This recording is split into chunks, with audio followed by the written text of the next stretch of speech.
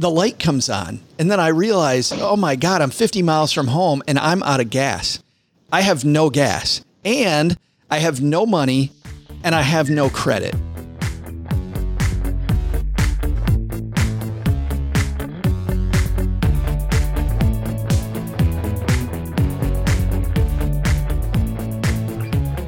Welcome to The Fi Show, where you get a behind-the-scenes look into financial independence. Here's your host, Cody and Justin. Hello and welcome back to another episode of The Fi Show. Before we dig into today's guest, let me check in with my co-host, Justin. What's up, man? Well, this past week I had the awesome experience of taking a 15-foot U-Haul with a car behind it all the way across the country. That's all the way from up here in New England and Boston, all the way down to Austin, Texas. So that was pretty stressful, but we're in Austin now. We have moved into the apartment and actually just spent our first night there. So that's really all I've been doing, just consumed with getting moving in. But how about you, Cody? So I had a first for me this past Saturday. I went to my first baby shower. First of all, I didn't know that dudes went to baby showers, and it was actually a baby-Q, so it was a barbecue, but basically baby-themed. Super cool. Congratulations to my friend Brianna on that. But yeah, summer is starting to wind down now. We're going to be moving out of the lake house pretty shortly and moving into that house in Connecticut that I had mentioned a couple episodes ago that we were closing on. So definitely excited for that. Going to do some cosmetic upgrades, hopefully get it tenanted as quickly as possible. It's a 3-family, so should be a nice little cash flow there, starting our real estate investing journey. But that's enough about us, Justin. Before we get into today's guest, let's hear a quick word from our sponsor.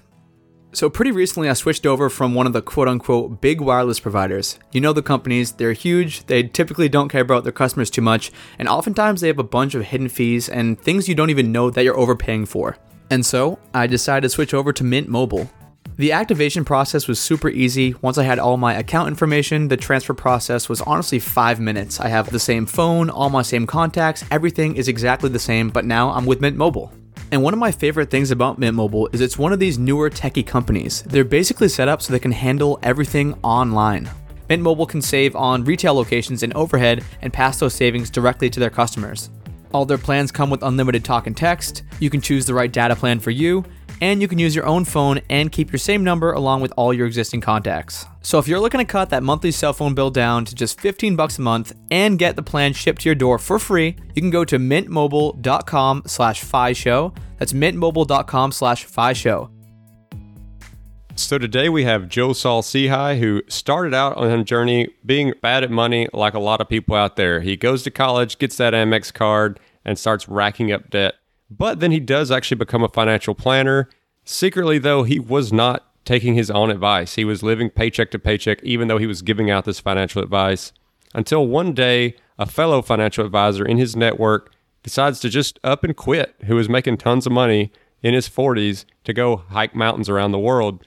That really changed Joe's life. He digs into what will become the FIRE movement following Dave Ramsey and Susie Orman, and then he starts the Stacking Benjamins podcast, which is now wildly successful. I don't want to steal all of Joe's thunder. Take it away, Joe. I was in high school and I was watching one of those morning shows like the Today Show or Good Morning America. And I remember watching this dude on TV. I have no idea who it was now, but I remember watching him and he seemed to have all the answers.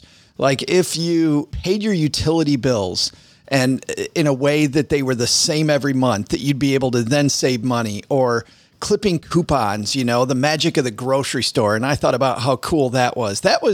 I remember the first time that I got interested, because in our house, we didn't really talk about money much. So I didn't really think anything of it. But I thought, man, these people that seem to magically know all the little hacks, all the little tricks, they're cool. And then, like a lot of people my age, I saw the movie Wall Street with Charlie Sheen and Michael Douglas, and that movie where, of course, at the end of it, you know, the part nobody wants to talk about, Charlie Sheen goes to jail. but up until then, the fact that they're living the high life, they've got a house on the beach, you know, they're calling in trades to Hong Kong. I'm like, this is the coolest stuff ever. And that was probably, I would say that was the linchpin for me when it came to Wall Street and investing. So those are two kind of, completely different ends of the spectrum, right? Like one is like something you can kind of think about day-to-day use. One of them is like the PhD level of this stuff. So When did you start kind of applying it to your own life other than just an interest through something you saw? Oh, Justin, that took me forever, man. That took me for absolute ever. There's one thing to hear about it and to think it's really cool, and there's another thing to think it actually has anything to do with you, right? So early on, I was a mess with money. I mean, I was absolutely horrible. Before I went to college, my parents, whenever they'd have a discussion about money, I have a younger brother and sister. One of us would walk in the room while there wasn't even having a discussion about money. It was having a fight. And we'd walk into the room and they would send us right out of the room. Like we never, ever talked about it. Like my parents taught me a lot about hustle, about grind, about being an honest person. But when it came to managing your money, money was a taboo topic. So I go off to college. I go to this military college called the Citadel, the Military College of South Carolina. And the first week of school, I go into the student union, which was Mark Clark Hall. And when I walk in, American Express has a table there, and there's this huge line of people waiting to go into debt, right? Just hoping that they can get a beach towel and get their ass in debt. And so I'm like, well, that's a long line. Looks really cool. I got to get into debt too. So I jump in line, signed up. And of course, I'm at a military college, Justin. I can't have a job, right? Yet, a week later, my cool green card comes in the mail. All of a sudden, I'm an American Express customer. So the first time that we get a weekend away from the Citadel, they actually open up the gates and let us out. I go to North Charleston to the mall with friends of mine. I immediately walk into Nordstrom, because I'm going to shop cheap. Go to Nordstrom. I see this mannequin with this cool, like, Duran Duran sweater, this just ugly ass sweater. And I went and bought it all on credit. I couldn't afford it. It was super expensive, but hey, I got my green card, so that's awesome. And then I circled back with my friends and went to this really cool upscale restaurant called Ruby Tuesdays. I'm not sure if you guys have ever heard of it. Just amazing upscale place. Salad bar, the whole deal. Unlimited soft drinks, just a dream. And I think there were 8 of us.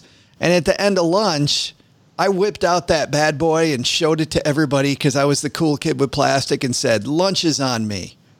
No idea, by the way, how the hell I'm going to pay this. Not even thinking about how I'm going to pay it.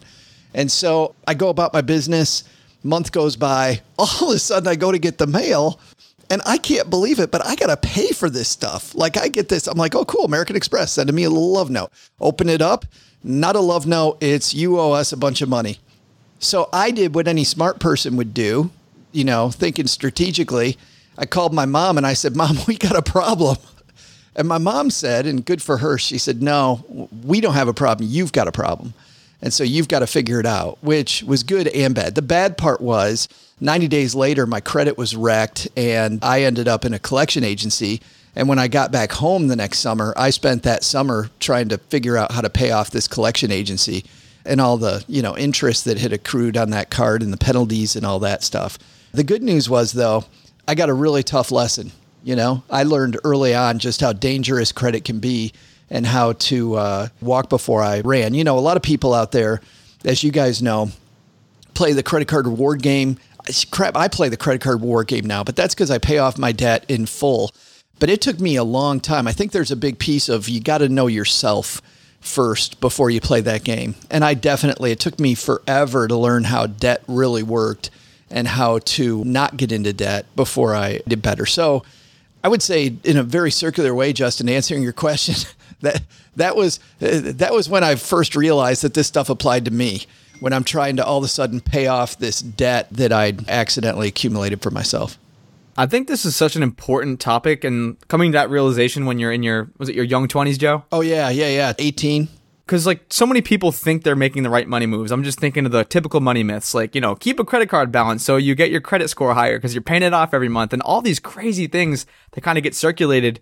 I kind of want to ask 2 questions here. Did you think you were making smart money moves? When you were doing all this stuff, kind of following the herd, were you like, hell yeah, I'm crushing it. This is what I'm supposed to do with my money. Or did you honestly just have absolutely no idea what was going on? And then when you're talking about that inflection point that you had when you having collections agencies come after you and you're in all this debt, was there some kind of turning point other than hitting rock bottom? Was there a mentor? Did you see, Dave Ramsey or Susie Orman on the TV? Or what did that whole process look like mentally? Yeah, those are 2 big ones. For the first question, it's interesting, Cody, I think the same thing most people think, which is that I don't really have a spending problem. I don't make enough money. And when I get rich, things are going to be better, right? So if I just make a little more money, things are going to be better. I get that next raise, things are going to be better. I get into my next career or into a career, things are going to be better. And I kept thinking that it was all about making more money. It was much, much later that I realized it doesn't matter how much money you make. If you can't manage money, you could make millions of dollars and it's not going to matter. I mean, look at all the celebrities that we see all the time that get into this huge debt, right? They get into debt, and these people are making so much money. Sports stars who are buying everything for all these other people. So it isn't about how much money you make. And when I came to that realization, that changed everything for me, that I needed to learn how to manage money. So it wasn't that I was ignorant, and it wasn't that I was doing the right thing. I thought that I had a basic problem that was flawed logic, that if I just made more money, these will take care of themselves. Totally not true. On your second question, things came to a head for me much, much later, actually. Sadly, you'd think that after that incident at the Citadel, I would have learned my lesson. No, heck no. I just kept doing dumb stuff, and I got myself into debt a few more times. I had a business, so I thought once again that if I make more money, that I'd get out of debt. So what I did was, with my business, I just bought a bunch of stuff, and I bought it on credit. And I kept accumulating credit more and more and more. And then later on, I'm married. I have young twins. I'm a financial planner now. And this was actually rock bottom for me. I'm across town from my office. I'm maybe 40 or 50 miles from my main office. I'm meeting people in this horrible town called Ann Arbor, Michigan. Just a rotten town where there's this horrible university. Just disgusting. But I'm there, smoking. And by the way, I'm a Spartan, if you couldn't tell. Michigan State, go green. But I'm there meeting clients at an office, and I'm teaching other people how to manage their money, and I'm showing them what to do, and I'm doing none of it myself. And as I'm driving one thing I did really well was I had a really beat up old car, and frankly, that was because it was all that I could get. A friend of mine actually had told me that they give credit to anybody for cars. So I walked into this car dealership thinking they gave credit to anybody. This is how bad it was. They wouldn't give credit to me for a car. So I had this really old Aerostar minivan. The light comes on. And then I realize, oh my God, I'm 50 miles from home and I'm out of gas. I have no gas and I have no money and I have no credit. So I jump in the back of my car, I take that sliding door and I open it up and I'm back by my kids' car seats, and I'm going through the floorboards looking for change. And I found I think like $2.40 in change, and it was just enough to pull in at home and get back home. But it's when I'm going through the floorboards trying to find change that I'm like, what the hell's wrong with me? Like I've been slapped upside the head by the universe 57 times. And finally, I've got to be all the way across town from where I live and completely dead broke before I get the wake up call. And that was it. And then to your point then, Cody, then I started thinking about what my smartest clients did. And the thing that my smartest clients did was they had great help in their corner. They had smart people. By the way, and it doesn't have to be a financial advisor, right? I mean, there's a lot of bad financial advisors out there, but there's a lot of kick-ass advisors too. But they're smart people all around you. And we never ask them all the questions that we should. So I started asking people to help me. I had a really smart CPA, a woman named Susan, who I asked for help. And oh my goodness, was she instrumental. When she started explaining to me how taxes really work, and by the way, I'm a financial advisor at this point, right? I don't know anything about anything, and I'm teaching other people. And this woman's teaching me. And I started really digging into books. Like when I couldn't find an advisor locally or somebody locally that I thought could help me, I really started digging into the library. So at that point, it was people like the Motley Fool and Susie Orman were big at the time. So I dug into how stocks worked through the Motley Fool, and I dug into, the one thing I really like about Susie Orman is she talks a lot in her first book about having respect for money. And that's what I needed, was some basic respect for money. She talked, I remember, about unfolding your bills and lining them all up. And just that tactile process of taking the bills in your wallet and lining them all up and smoothing them out gives you this feeling that you actually have respect for this dollar instead of having it all wadded up in your pocket. So that was probably the big turnaround for me. So you obviously have some knowledge because you're a financial advisor. You got some good people in your corner, and you're starting to get a little bruised up from the amount of times life has slapped you around. So you're ready to start making some of those changes. What did those tactically look like? Because like you said, you already had the knowledge, but you still weren't doing the actions. So what were those actions look like when you decided to, you know what, I'm getting financially stable? Yeah, I had to know myself. We talked earlier about the credit card reward game, and I had been lured into some credit cards because of all the cool things, the American Express card at the time, which, by the way, I ended up becoming a spokesperson for American Express later, which I thought was flippin' hilarious. They wouldn't allow me to have a credit card, but then later on, I'm one of 12 advisors in the nation who spoke nationally for them. So I'm like, the joke's on you guys. They needed to do better due diligence. But the thing that I had to do was know that none of that worked for me. And I had to look more inward, like what type of a person am I? And how does money work for me individually? And I saw this, by the way, when I started looking at my most successful clients. And by the way, and for anybody listening, it doesn't have to be a client. It can be anybody who's around you, right? Just look at successful people and start asking them, how did you get there? What did you do? And for me, I had to realize that if I had $1 in my hand, I would spend it. And I still do. I have a very spender personality. There's always something else that I want. There's something that I got to have. And so I had to hide money from myself.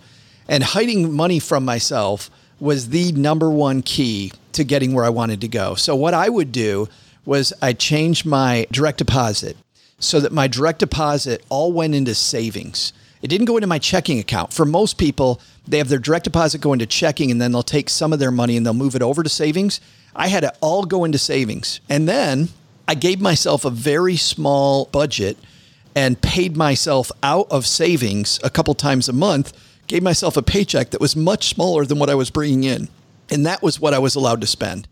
And then because I do like to buy stuff and I found that I didn't want to, and I had people tell me this, that if I got really motivated, for a while, you can live on just straight ramen noodles for like 3 weeks. You can be all excited, just live on ramen. But at the end of that, you celebrate the fact that you were good for 3 weeks by buying a 4K big screen TV and you blow the entire budget. So to make sure that you don't have this boom bust lifestyle, I had to give myself also a little treat once in a while. So I had an amount of money that was my quote allowance that I would use to buy. Cody's been to my old house. I'd use to buy board games. I always had this board game that I really wanted. And so I would treat myself to a board game once every couple months to keep myself on the straight and narrow. But for me, it was knowing me and then making a system that wasn't one that was off the shelf, creating a system that works specifically for me in the way that I spend money. Well, first of all, we had a ton of fun with your hundreds of board games, Joe, when I stayed over. So those are some good purchases. Those are well worth it. Well, I like them. I like board games because of the fact that you're all around a table, you're laughing, you're having fun. We had a blast when you were over, Cody, because it isn't really about the game. It's more about hanging out with a bunch of friends and just laughing, and the game gives you stuff to laugh about, like when Cody's horse comes in last, but just... That's cruel. Yeah, don't love the game, love the players, as they always say. Actually, that car racing game we played was not good that night. We had too many people playing that thing. Yeah, that was a little too many people.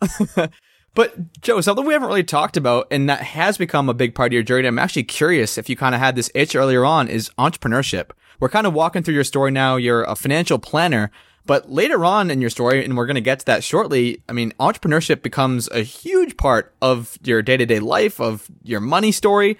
Was that something that was always kind of inside you, or did that just kind of spring out of nowhere? Yeah, when I became a financial advisor, the system at American Express, where I had begun, was a franchise system. So I was an accidental entrepreneur because they paid you 1099 income. And because of that, then I had to pay my own expenses. I was an independent contractor, and then I had to learn entrepreneurship. And by the way, I was horrible at it. I ended up, and this is another part of my story people can hear elsewhere, I even early on, because I knew nothing about how taxes work, I got into big trouble with the IRS at the same time, at the beginning of my career. And that was where Susan, the CPA, really helped me. It wasn't so much with the credit card debt, it was understanding how taxes worked. But once I became an entrepreneur, It was funny. After that, there were a few instances in my life where I worked for other people. I realized, Cody, that I'm a really crappy employee.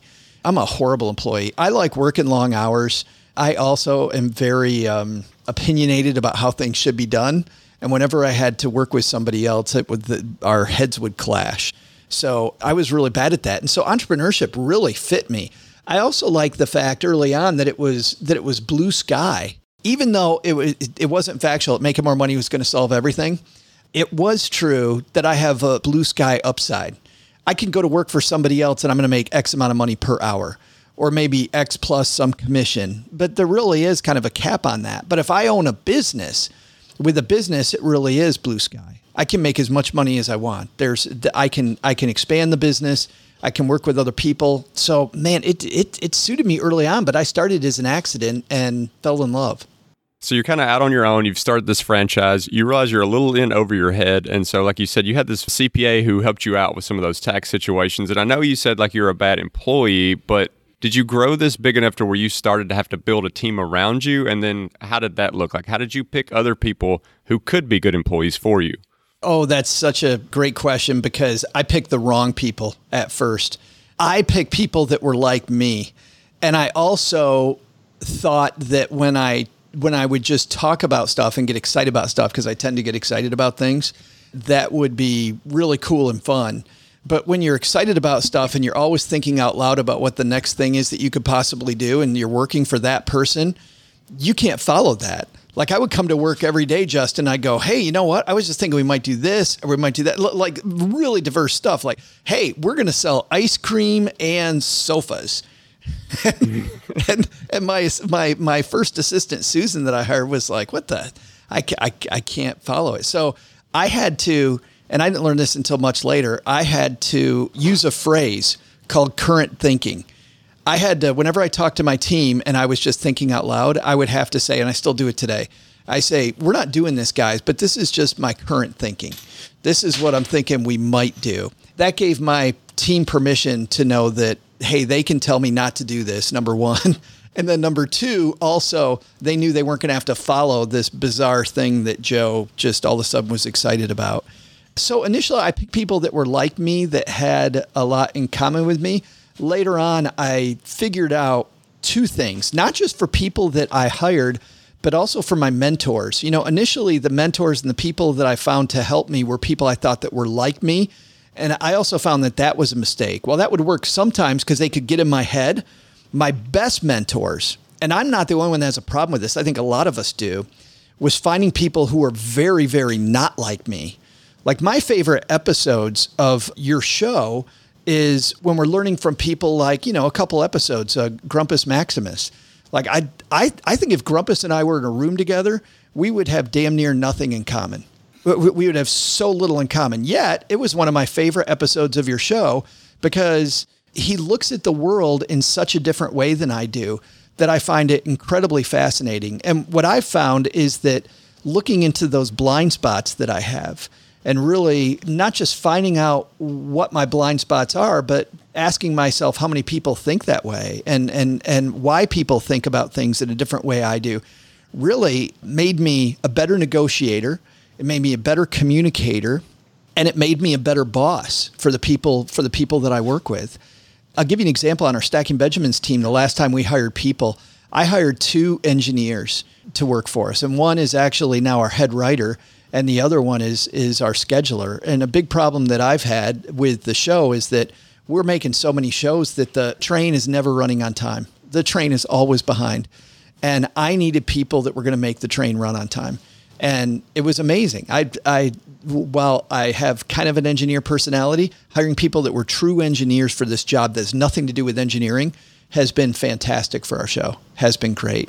So that was a big aha for me, was over time hiring people that more fit the job and aren't like me than people that I feel like I'm just going to get along with and we're going to have fun. So you just alluded to something that I really wanted to talk about today, and kind of the genesis of Stacking Benjamins, the whole brand, how you got started. And I'd love to kind of walk us through tactically, because I know we have a lot of people in our audience, regardless of their niche, who's either they're trying to build an audience or they're trying to start a podcast. Could you take us back to maybe the initial idea, some things you maybe wish you did differently, how you got started, and yeah, just walk us through that process. Yeah, and I think there's a lot of stuff here too, Cody, that transcends podcasting, right? So even people not interested in podcasting, like starting the business in the first place. So when I was 40, I sold my financial planning business, partly because I had this mentor who at American Express, at that time it was Ameriprise, wrote a letter resigning from the company. He gave this 2-week notice. And by the way, that's the kind of place that you don't give 2 weeks notice. You leave at midnight and you take all the client files with you. Like if you remember the movie Jerry Maguire, where he just takes off with everything. That's the type of business that is. So when he gave 2 weeks notice, everybody's like, what the hell? And he wrote this nice letter saying that, financial planning was great, but it wasn't really all he wanted to do. He liked it, but he didn't love it. And there were other quote mountains he wanted to climb, he said, which was really cool language. But for him, it wasn't just language. He went and climbed Mount Everest twice, which was awesome. And he's climbed all the major peaks in the world. He now runs an adventure travel company, even though he's financially independent, right? So it was fascinating to watch Chris just take, and I would say if there was an introduction for me to really what financial independence was all about, it was watching Chris take this high money career where he's making cash hand over fist. He's a single guy with few expenses. He was younger than me. Like I'm 40, he was probably 36. And he just waved his middle finger at the entire establishment and career and said, nope, I'm going to go climb mountains. And it wasn't just me. There were a bunch of people who were friends of his that really kind of shook the foundation of what we did. And so I looked at myself at 40 and went, yeah, you know what? I'm kind of like Chris. I like this, but I don't love it. What if I took this money that I made? Because at that time I was managing about $65 million, which isn't a lot, but it's not small, kind of a medium-sized financial practice. And what if I sold my business and did something I loved instead? So I went back to school to become a high school teacher and a track coach because my wife and I met each other coaching middle school track. It was some of the best years ever. I thought it was really fun. Teaching is always something that I love doing, that I still love. And so that's what I thought I was going to do. So I go back to school and I was bored silly in school, going back to school at 40. It was pretty interesting. By the way, I remember one of my first classes, there's woman Whitney sitting next to me who ended up, she and I did a couple projects together in this class. And I see her class ring. And talk about feeling old. I'm 40 years old and I'm in there. I'm 41 at this time. And I'm in this class and I'm sitting next to somebody who's 21 years younger than me. Right. And we're in this same class together. I remember seeing her ring. I'm like, oh, that ring has a date on it. I'm like, oh my God, that's her high school class ring. I am so old. This is so weird. But it was also really, really fun and rejuvenating. And I realized then that I also like working with people younger than me, that I thought that was a good time. That was kind of an unintentional aha. But I also realized I was bored with these classes. And I had a couple really good professors that taught me, and teachers listening know this, that you spend half your time just teaching to tests and you're also fighting administration. You're not fighting the kids, you're fighting administration. So as I'm learning to become a teacher, I'm also learning that while I like a lot of the things about human behavior and about how people learn and how people process information, I don't really like the institution of school at that point. So I had all these friends that were financial planners, and I just reached out to them because I was bored, and I started writing their newsletters to clients in a t-shirt and shorts. And I really had fun writing. So then I thought, well, maybe I can start writing financial articles for publication then.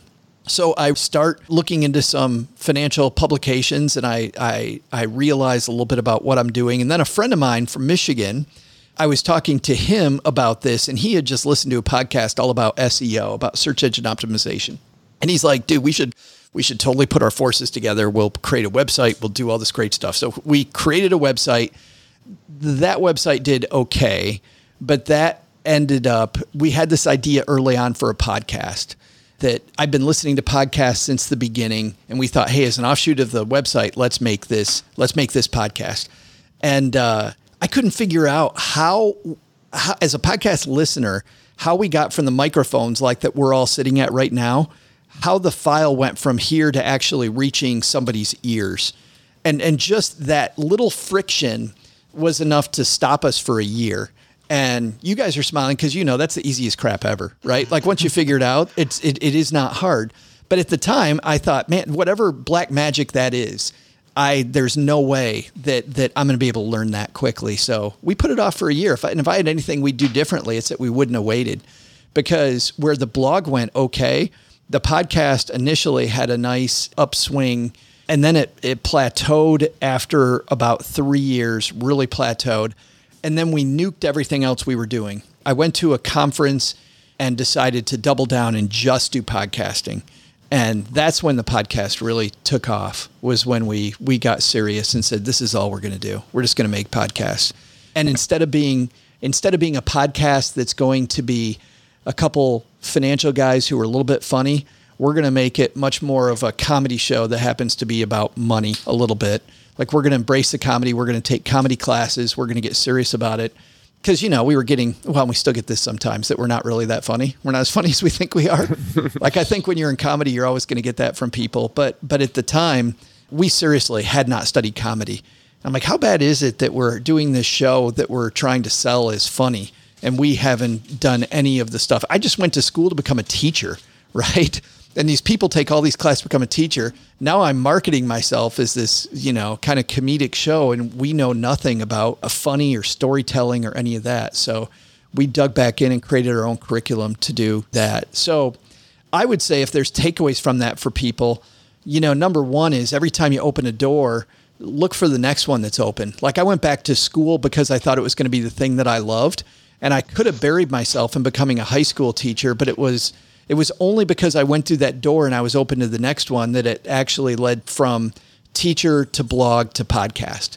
I think the takeaway for people is that there had to be multiple doors that opened. There was a door that I thought, which was number one, I don't like where I'm at, right?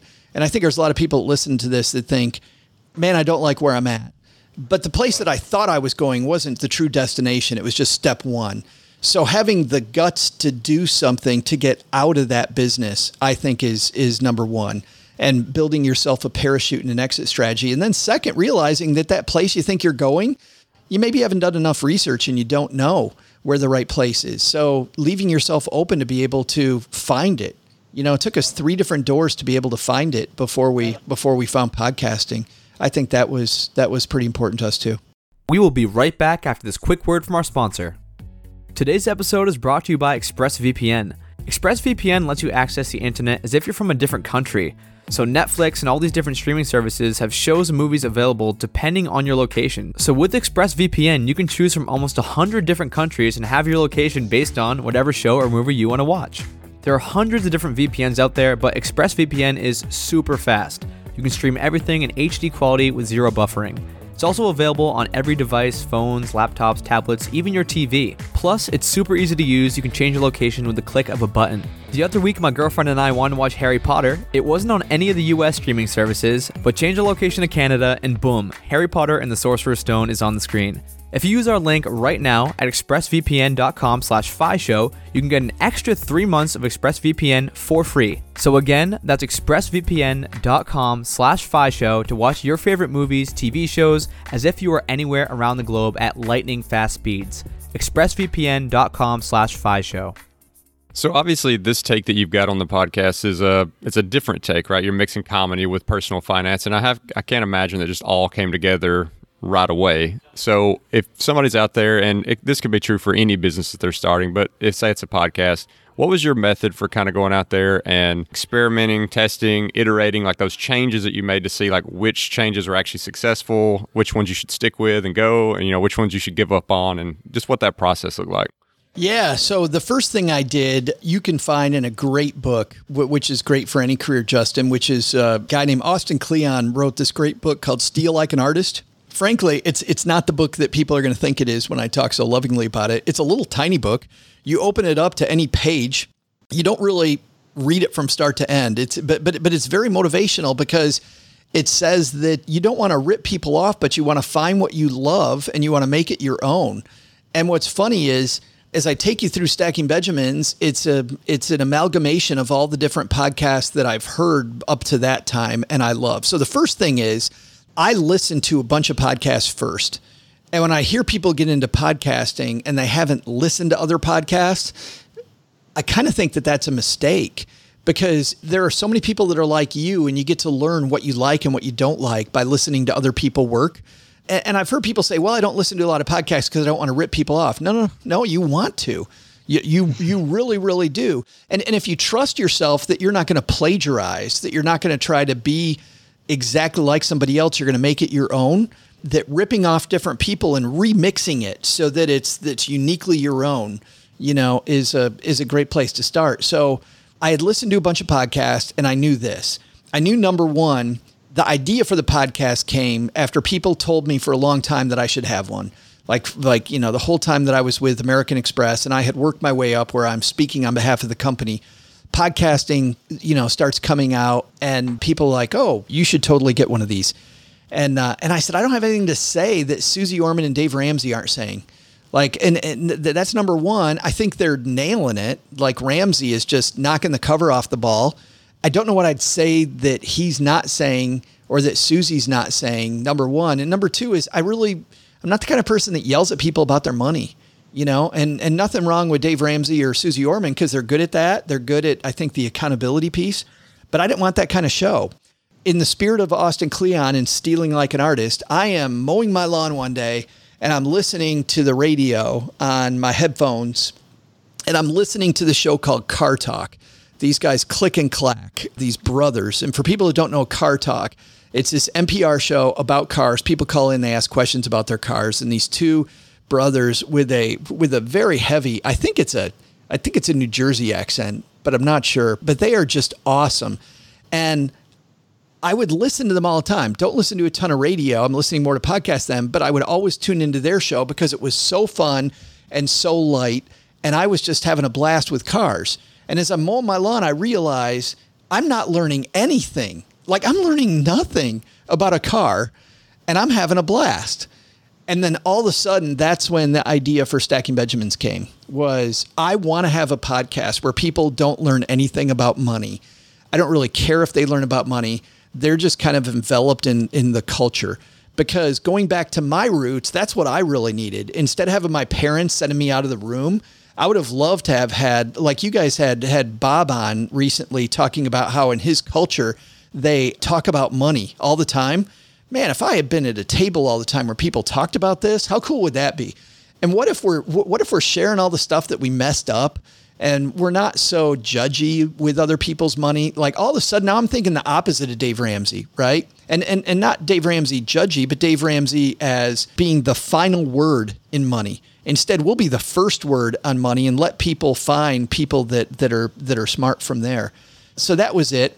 We didn't know what the name of the show was going to be. I just had that idea. And then I said, okay, I have ADD something bad. So there's a lot of people like me. There was a show that was a board game podcast called The Dice Tower. And The Dice Tower was a show where it was broken into segments. And what I really liked about the idea of segments was, if I didn't like one segment, where with other podcasts, I would turn them off if I didn't like what they were talking about. With the Dice Tower, I would fast forward, right? I would just fast forward to the next segment. And I'm like, how great is that? I keep my listener through this segment to the next one, and they just see what's coming up next. So this idea of the circus has always been exciting to me. About, you got 3 rings going on. I don't like what's going on in this ring. I'll just watch what's going on in this ring over here. I'll go see the sideshow. I'll go do something else. So if I could have a podcast that's like a circus, that would be absolutely fantastic. So once again, I'm now stealing from that. And then I thought about the fact that I love the sense of place that I get. I love the fact that these brothers had an accent when it came to that show. And with my kids at the time who were young, we listened to this show on XM Kids called Absolutely Mindy. And Mindy, on her show, is this girl who's grounded, and she's in her bedroom. She's supposed to be cleaning a room, but instead she has a hairbrush and she's pretending it's a microphone, and she's having all of her friends call her for a, quote, satellite radio show that's nationwide, right? And it really is a satellite radio show that's nationwide.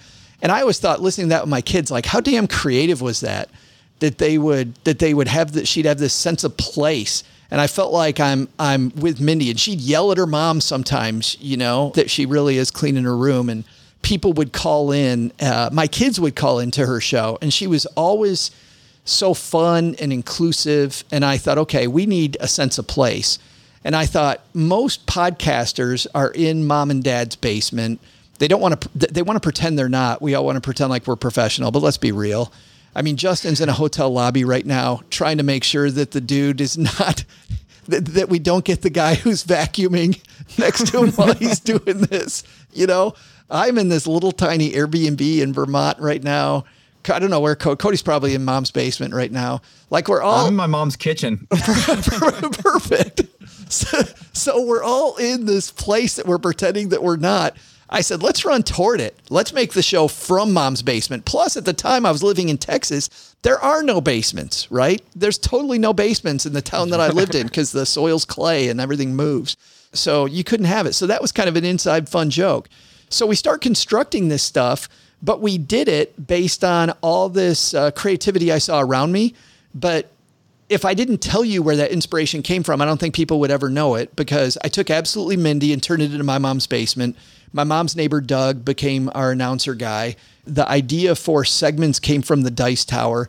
We have this, I'm not supposed to talk about this, but we always have a hidden track at the end of our show. I got that from an Xbox podcast called Major Nelson Podcast. That was really fun. I remember I'd listened to Major Nelson's podcast for, I think, 9 months. And one time I'm in the shower and I'm listening to it, and the podcast ends. And I'm like, okay, that's fine. And like a minute goes by, and all of a sudden I hear Major Nelson starts talking again. I'm like, what the hell's going on? How's he? Why did it go to the next episode? I had it set up specifically not to go to the next episode. And then I get out of the shower and I look and I realize they have a hidden track at the end of every damn show. And for 9 months, I didn't even know it was there. And I thought that was just some funny Easter egg crap that I said, okay, we're doing that too. So we try to make stuff that's good for longtime listeners and other things that are good for new listeners, you know, but mostly just because we want to play and make it fun for us. I also think very strongly that this idea of the science of play is really important. Like, I think we all want to be really serious and we want to have these really serious discussions. I think for people that aren't money nerds, the serious discussion has to begin with a very not serious discussion. Like, I think you got to get them interested first. And so that's who we want to be. We want to be the person that instead of shoving people out of the room says, no, come on in, sit down. We're going to have some fun. We're going to tell you how we messed up our money. And you're going to have some laughs, and then you'll go learn someplace else. So I definitely want to talk about retention for a bit, because I know you're being humble here, but I mean, dude, you have hundreds of thousands of listeners that have been coming back for years. And obviously, episode 1, you hit play. There's not hundreds of thousands of people listening. Definitely not. I know people in our audience, regardless of their business, they might have, their first 10 fans or their first 100, whatever. Could you talk a little bit? Clearly, you're a tactician. You're talking really in depth about the tactics, the analytics, like how you're setting up the show so people will come back to listening. But how are you actually getting them to return? Like, are you tracking these people? Do you know exactly what percentage of people are coming back? Why are they coming back? I'd just love to pick your brain a little bit about audience building, because I think it's a really tough skill that a lot of people struggle with. Well, I think that no matter what your business is, you need to build an audience, right? I mean, if you're a woodworker, you need people to tell people about your woodworking. So I think it always just comes back to, and the answer is no, we don't track anybody. We don't do any of that. What we do, this is going to sound really, really simple. We just make a show that we'd want to listen to that we think is really good. That's it. Yeah. And if we're putting out a show that we think is really good, then I think there's going to be people that come back. But part of it was, it's also a little bit, though, Cody, of trusting your gut. Like, I feel like a lot of us hedge our bets. And I'll tell you that we did at the beginning. So at the start, the show started out. And by the way, to your point about audience building, early on, we decided we'd have different contributors on the show. And for 2 reasons. Number one, I find that a lot of different voices on the show gives me that community feel I'm looking for, like when you're first getting into something. But the second thing also was, we were nobodies in the personal finance space. So the way to build marketing is to have a crap load of people on your show. So we would try to have a lot of people on our show so they'd talk about being on our show so that we'd actually find some people to listen to us. We were maybe on episode 10 or 11, and one of our contributors couldn't do it anymore. Just realized early on that she was in over her head. A woman that you guys may know, Carrie Nicholson. super smart accounting woman, has some fantastic websites, great mind. But she's like, this is really fun, but I don't have the time to do this. So we got lucky. Len Penzo, who's been a contributor of ours for a long time, and at the beginning was already an award-winning blogger. He'd won Plutus Awards. He'd won CBS Money Watch, put him on their list of the top 10 single author blogs out there for personal finance. Len said, hey, I know this new voice, this woman named Paula Pant, who would like to, maybe do it. And I said, well, I don't know, Paula. I know who Paula is. She was, to me, a rock star, and she still is, obviously. But I said, I don't know, Paula. He goes, let me ask her, which, by the way, goes back to what that lesson I learned early on about finding smart people. When we found Len Penzo at the beginning, I can truly point to having Len as a contributor to being a lot of good stuff for us. And Len didn't even start off as a contributor with us. We had a different contributor, a guy who's now a state senator in Georgia, Dr. Dean. He was a contributor at the beginning. He was one of my favorite people, and a guy who had a great voice with money, clearly knows a lot about a lot now that he's in public office. He told me, he said, well, I think Len Penzo could join us. This is when we're first starting out. I'm like, are you crazy? There's no way in hell Len Penzo would join us. This, by the way, to give people an idea of who Len Penzo was at that time, like this would be like right now, if somebody said, hey, Pete, Mr. Money Mustache, let's have him as a contributor. What the hell are you talking about? Mr. Money Mustache is not going to be a contributor on my show. Like there's no way every week that Pete's going to just come down and be in my mom's basement, right? Be a contributor. Like that was at the time how big Len was for us. And Dr. Dean goes, well, I know him, and do this. I'll give you his email. Tell him that Dr. Dean said, tell him that you have a new show and it's going to be a lot of fun. And then tell him that Dr. Dean's going to be on it. And he said he's only going to be on if you're not going to be on it. If you're going to be on it, Len, there's no way in hell he'll be on the show. And I'm like, really? That would sell anybody? He goes, yeah, just put it that way. So I write this letter to this guy, Len. I'm like, hey, Len, you don't know me. I'm Joe, starting up this new podcast. Dr. Dean's going to be on it unless you're on it. He said, if you're on it, there's no way in hell he'll be on it. But I thought I'd ask you anyway, because we'd rather have you than him. And Len wrote me back like 4 minutes later. Well, then I'm on it. That was the first thing he wrote. Well, then I'm on your show. So it was Len and Dr. Dean and a couple other people. But I remember Paula, maybe it was episode 12. So she came on about episode 10. Episode 12, I think, I wrote an email to everybody on our show because I was super excited because following the numbers, Cody, we had gone from 67 listeners to 69 listeners, breaking our all-time record. And I was absolutely ecstatic. And what was really cool was that there have been times over the years where we've plateaued and nothing's happening. And I'm talking to Paula about my frustrations. And Paula, I think on 3 different occasions, has sent me that email back. She goes, I just want you to reread your own email about how much joy you had in you can read it. It's palpable about going from 67 to 69. And at that time, we're at like 26,000 and we haven't moved in 4 months. And she's saying, yeah, just remember this. And frankly, the numbers that we're at, it still isn't about the numbers. I mean, I can see a room of 67 people, and that's a crap load of people. Like that is the fact that 67 people would listen to us is absolutely amazing. And we still create the podcast just for one person. And I know you guys do too. You can hear it in your voices when you're talking. You're doing it for you, and you're doing it to put out a show that you really like and that you enjoy. I would like to say there's more magic.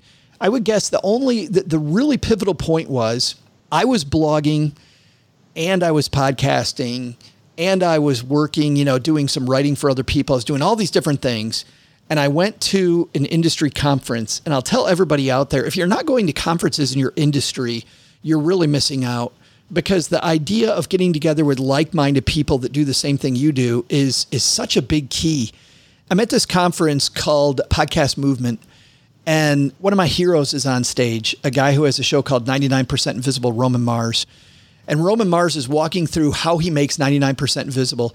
And he's talking about how they have this 6-week production schedule, and about how they write the shows out, and about how they send these people out to get these audio from all these different places.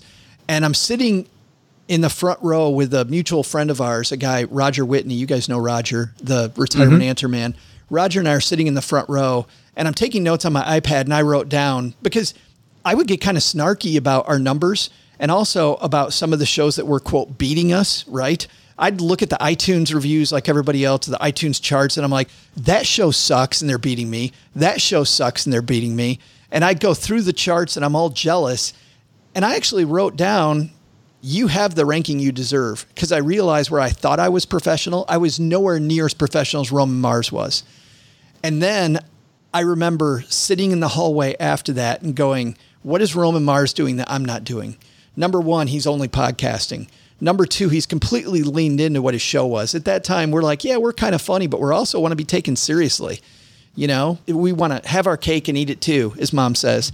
And I actually sat back and went, yeah, we got to embrace the comedy. Forget being serious. I don't care if people think we're serious. We have to embrace the comedy, number one.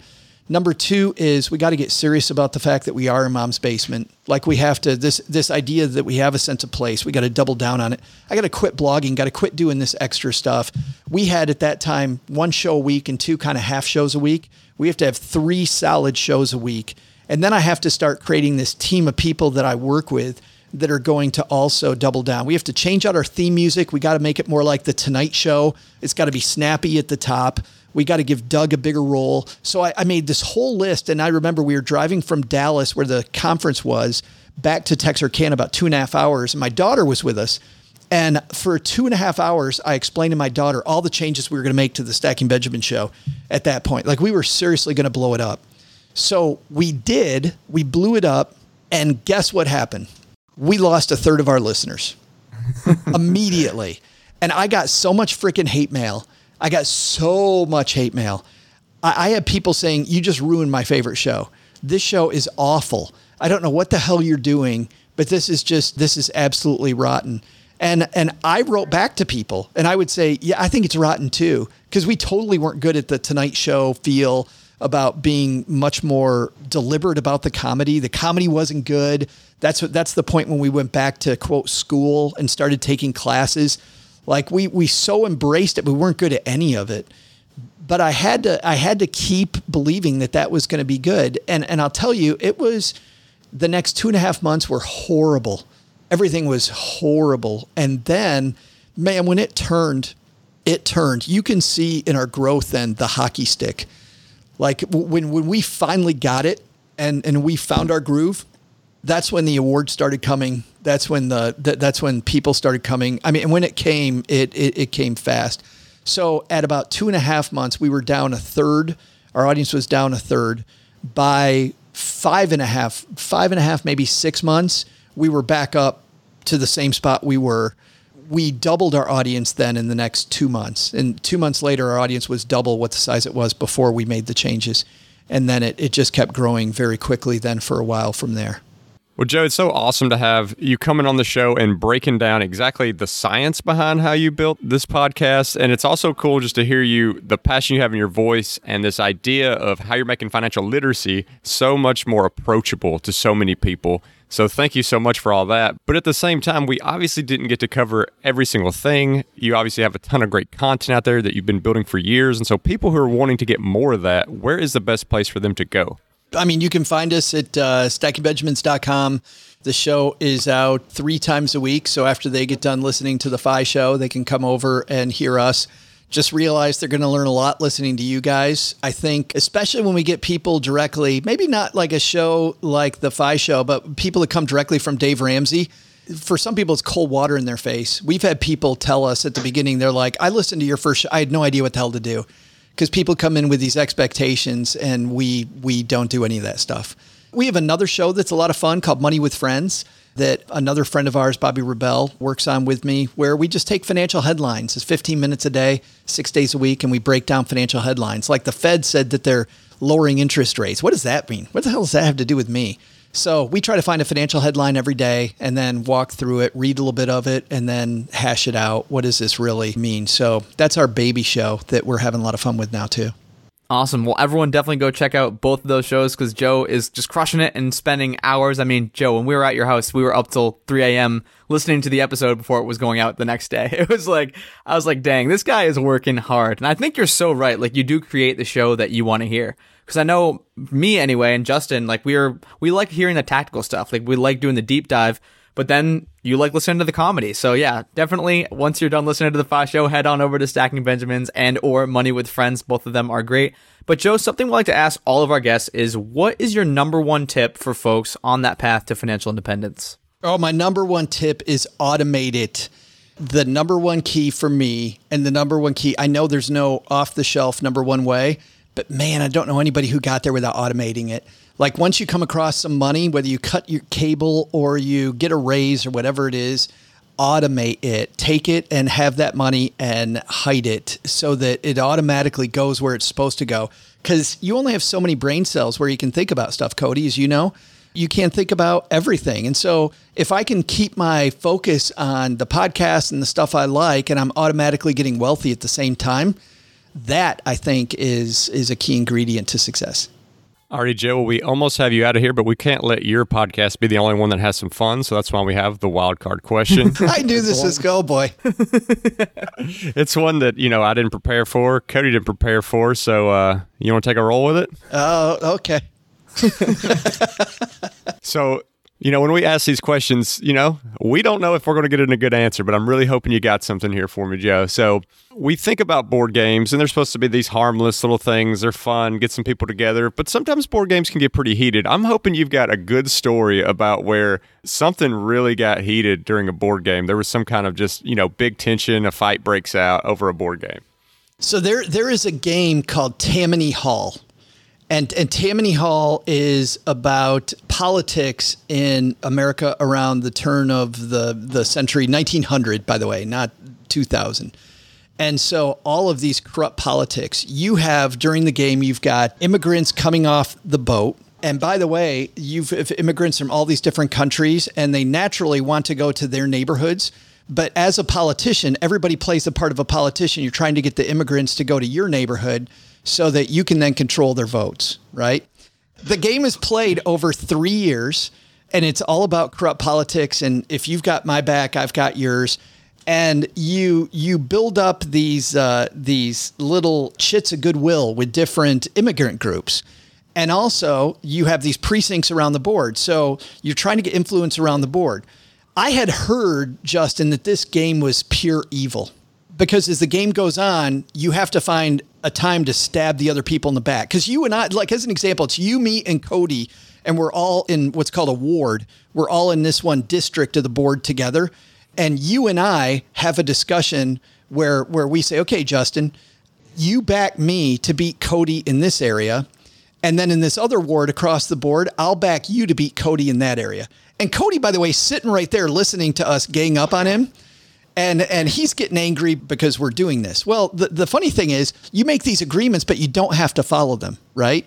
And then you have these votes, and the votes are with your hand closed. Everybody takes these chits, they put them in their hand, and they close their hand, these little wooden markers, and then you turn them over, and that's the votes that you have. So anyway, that's kind of the setup. First time I played it, we play 3 years. The first game I played, I thought, this game's not that mean. By the end of the second year, I'm like, these people kind of suck. By the end of the game, I'm like, this is the most brutal. I hate everybody at this effing table. You guys are all a bunch of jerks. So I'm playing this game with my brother and my nephew. My nephew's maybe 16 at the time. And he and I have this back and forth where he's going to help me in one ward and I'm going to help him in another, beat his dad, right? And he's all excited because Uncle Joe's going to help him beat his dad. And so he helps me win my district. We get to the other side of the board and it's near the end of the game. So I realized the only way for me to win the game is to stab my nephew in the back, right? So he knows that I'm not going to put many of these little wooden chips in my hand for this particular election, but I fill my hand full of chips and I close my hand and it turns over. And my nephew, it takes him a second. He's like, oh. And then he realizes that his Uncle Joe has just stabbed him in the effing back so hard. And I've never had a game, Justin, where I was sure I was going to see somebody cry like I did then. He was so unbelievably mad. He didn't do the Monopoly flip the table thing, but he got up and went in the other room and he wouldn't come back. We couldn't finish the game because he was so pissed at me that he wasn't going to come back. It was awful. I don't think I played that game since because the game is just evil. Well, let's definitely not play that game, Joe, once we hang out, once this whole COVID thing is over with and we're down in the basement again playing some board games. We're not playing Tammany Hall. We'll stick to horse and car racing. Yeah, amen, brothers. That was fun. The horse racing game especially was fun. Absolutely, man. Well, again, we covered a ton today. It was really good getting into your story. I think there are a lot of listeners out there, or at least listeners who know people out there who were in your shoes. You know, they think they're doing the right thing. They get into this credit trouble. They still don't know what they're doing. Maybe they become a financial planner. They still don't know what they're doing. And they're kind of just fuddling along and figuring things out. And then finally they have that turning point. I think it's just so important to kind of introspectively look and figure out what that turning point is for you, what financial independence means for you. I know it's different for everyone. Joe, you still have admitted that you're a spender. I love how we got into talking about how to build an audience and how Stacking Benjamins got started. So many good little nuggets in here. And yeah, just want to thank you again so much for spending your time with us. Well, thanks a lot, guys. It's been a lot of fun. Justin, good luck with the dude vacuuming. Cody, good luck with Mom's Place. Thanks, Joe. This was a really interesting episode for me, Cody, because I got to learn a lot more of Joe's background. I mean, obviously the podcast is great. A lot of people know him from that, but to get to dig in and hear that origin story, that was really cool for me. What did you think about the episode? Yeah, I've been itching to have Joe on for a while. I know back in, I don't even know what month it was, sometime in 2019, like April, I stayed at his house and I'm like, dude, we got to get you on the Fi Show. And he's like, yeah, let's do it. And then, I don't know, it just kind of never happened. But I'm glad we could finally get him on and near the end of 2020 here. And what I love about Joe is just the energy he brings to personal finance. Like, he has hundreds of thousands of listeners for a reason. This guy is funny, he's bringing energy, and he's kind of delivering topics in a way that people want to hear it. Joe has this really broad listener base of people who are like kind of interested in money that maybe want to learn a little bit, but most of the time they're just laughing. They're hearing Joe and his co-host chatting. So I loved the energy that Joe brought to this podcast, talking about kind of his story, how he was able to build audience and how he's able to deliver value to so many people. Yeah, it was also interesting thinking about what went into the decisions and how they created the show, as far as like what makes his show different, and how he talks about kind of taking pieces and parts from all these different type podcasts, like video game podcasts, board game podcasts, automotive podcasts, like all these different types of podcasts. He took these parts and pieces, and it could kind of seem like, oh, maybe this was just random, that it's from the basement and that it's the neighbor and all these different pieces. But it was very tactical. Like, he really put a ton of thought into why he wanted these things. Even the little secret tracks at the end of the episodes, those are all nuggets that he got from other podcasts that he enjoyed, and he put all that together to make this one cohesive, very interesting podcast. And like we were just saying, Justin, it was really interesting to kind of take it back to early Joe, like fresh out of college Joe, and hear his whole story. And what really struck me was the dude who just up and quit when he's like 35 years old as a financial planner. And he's like, you know what? I want to go hike some mountains. And then he goes and hikes nearly every mountain in the world. So this guy was just showing Joe that, oh my gosh, there is this path out there that no one's talking about. Like, he's seeing a lot of these financial planners who are 65 years old, still working their butts off. They might have a couple of houses and all of these expensive things, but this guy just went out, saved a bunch of money, and went straight for the experiences. And I think that's something that a lot of people in the financial independence community kind of absorb early on, is like, there is this whole other world. We have so many more options than the traditional 9-to-5, work for 40 years, hamster wheel, corporate America is telling us. And after that, that just transformed Joe's entire life. And he started to take money a lot more seriously. He admits that he is still a spender, but he kind of puts things in place, like automating things, just setting money aside so he doesn't even have the option to spend it, making sure that he is not the obstacle that is keeping himself from wealth. Because if he knows that he's a spender, and if he knows that he's going to just get that paycheck and, you know, buy the next new cool tech toy, or, you know, buy a house or a car, whatever that thing might be, he's setting up these blockers intentionally to force him to save money. So I thought that was really cool to kind of get inside the mindset of Joe and how he's transformed over the years. And another thing I hope it does for listeners is help them not be so hard on themselves. I mean, here you have someone who is a financial advisor, still living paycheck to paycheck. And I'm sure that people on the outside will be like, oh man, like, he's got it all figured out. Like, I hear this advice he's giving me. Why am I not doing better? And they don't realize what's going on in his personal life. And that's probably a lot more true than we realize. We may see people who have expensive cars or have expensive things, or even people who are really knowledgeable about something. That doesn't mean that they're actually using that advice. That doesn't mean that they're financially stable enough to have what they have. So don't just look out there and see things and judge yourself based on you not being there, because the story might be a lot different in reality. So that's just kind of a plug for, I hope, as listeners, when you listen to people talk about personal finance, you hear them talk about the goals they've met, you hear them talk about the expertise they have, don't get down on yourself. Everybody starts from a different place. And now it's time for the call to action. All right, so the call to action today is directly out of Joe's playbook. And so Joe is talking about how he sources ideas from all of these different mediums, like other podcasts, radio shows, television, whatever that thing might be. And he was going and integrating that into his show, Stacking Benjamins. And even at one point, Justin, he was saying he lost a third of his listeners because he was iterating the show to something that he wanted it to be. So it might not seem like the right move all the time, but the only way you're going to move forward is if you change, assess, and then repeat. So our challenge for you today is to start to look at some other things in your space. No matter what space, no matter what arena you're playing in, start to source some ideas and test them out. And maybe they won't work. We're not going to guarantee that this idea that you're going to implement is going to 2x your business or going to get you that raise, but it might.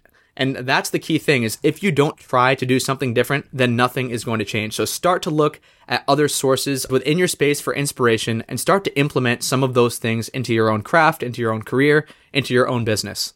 And if you enjoyed this episode as much as we did and want to go through all those show notes and links that are provided, you can find all this information at thefishow.com/Joe. And as always, if you want to check out our Facebook group page, you can do so at thefishow.com/community. And we always appreciate those 5-star reviews. They help us get great guests like we had today. And if you're interested in supporting The Fi Show, you can do so by checking out some of our partners over at the resources page, which can be found at thefishow.com/resources. And thanks for listening.